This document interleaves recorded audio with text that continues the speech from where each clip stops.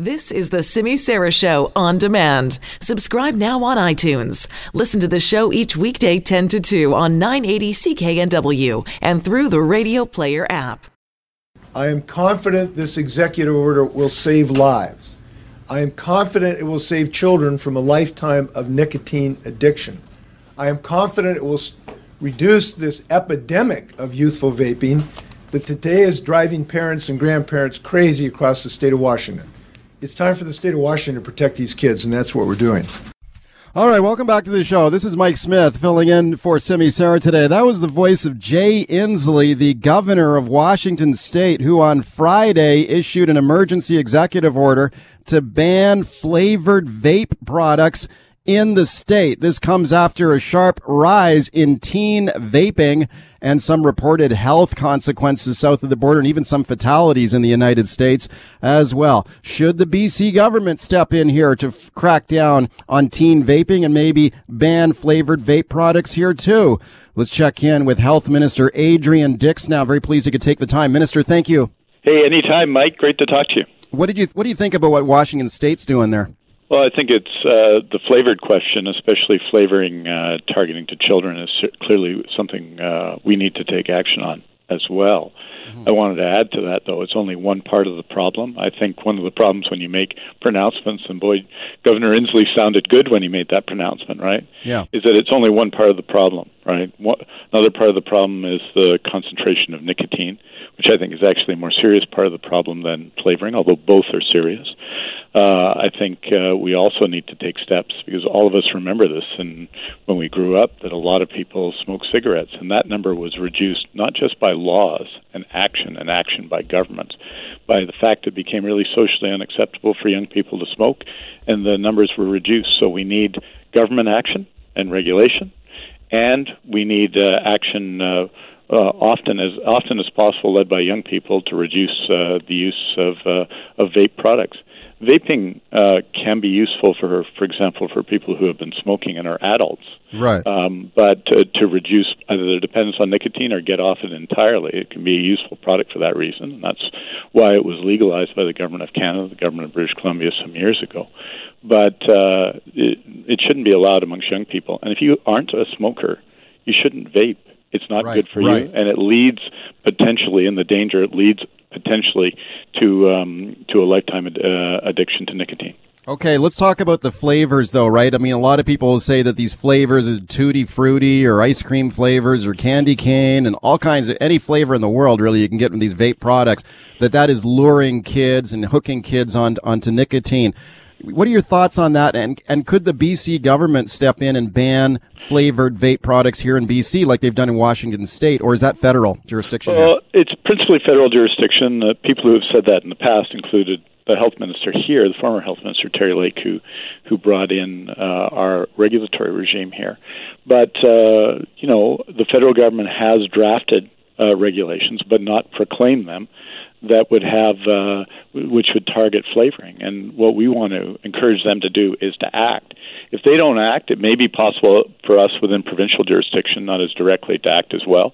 And I'm absolutely open to doing that. But the federal government is ready. I'm disappointed they didn't act before the election, because that leads to a delay, as you know, Mike, not just with the election, but with the period after the election. But I think it's my expectation, no matter who wins the election, that Health Canada needs to act and act quickly. And in the meantime, we're preparing our own actions to address this question, including actions to allow young people to lead and to both be educated, as all of us, I think, need to be educated, because I think a lot of us don't know very much about vaping.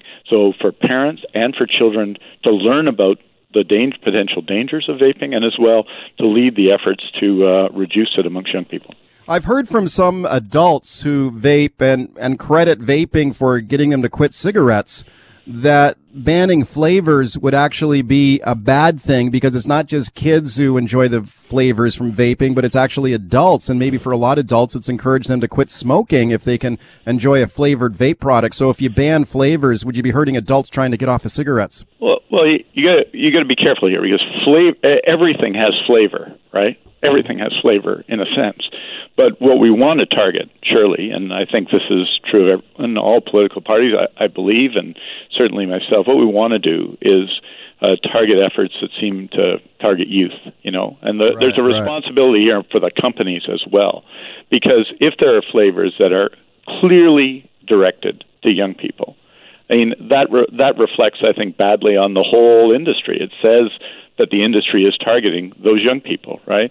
And so, yes, it is legal in adult-only vape stores to sell vaping products to adults.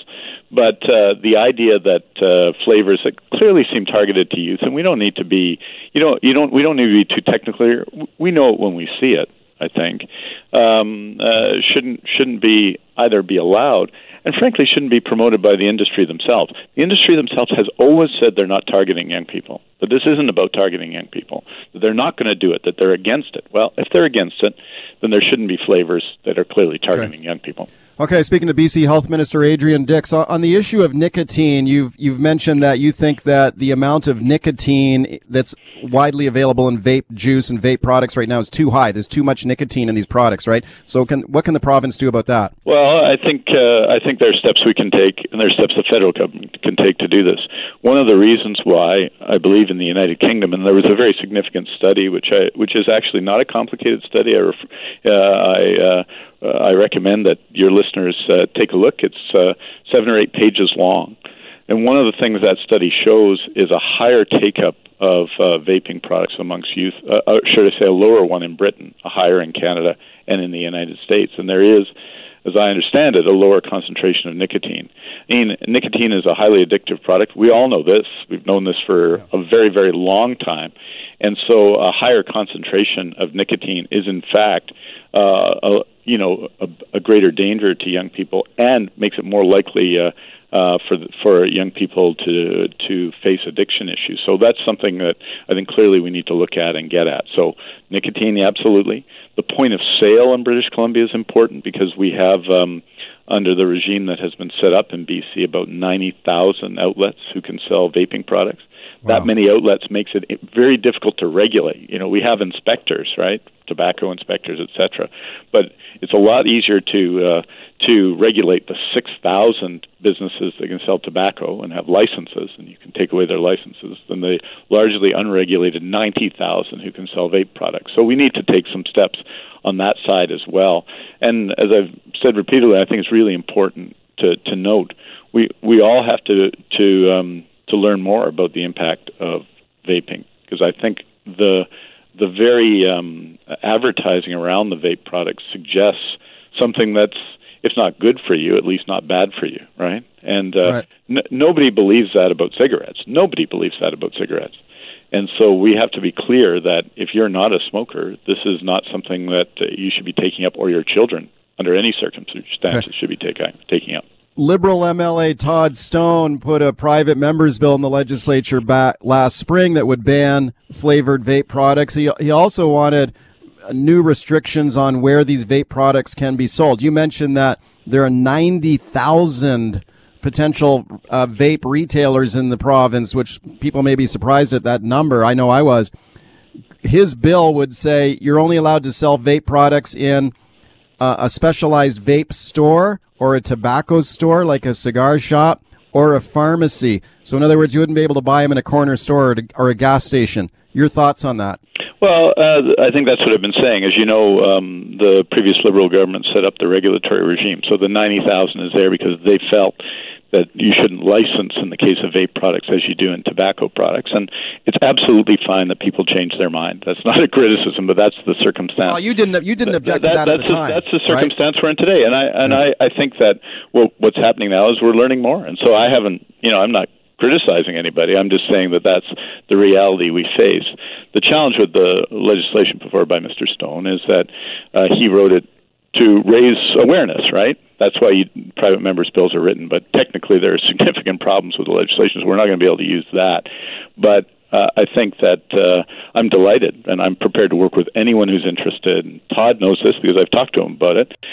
Work with anyone who's interested to help address this problem, because I really don't think that this is sort of should be a finger-pointing episode. It's a problem, and it's a problem for young people, and we should all get together and help solve it. Thanks for coming on. Hey, anytime, eh? I appreciate it a lot. That is Adrian Dix, BC's Minister of Health, talking about the rise of teen vaping. What is the BC government going to do about it?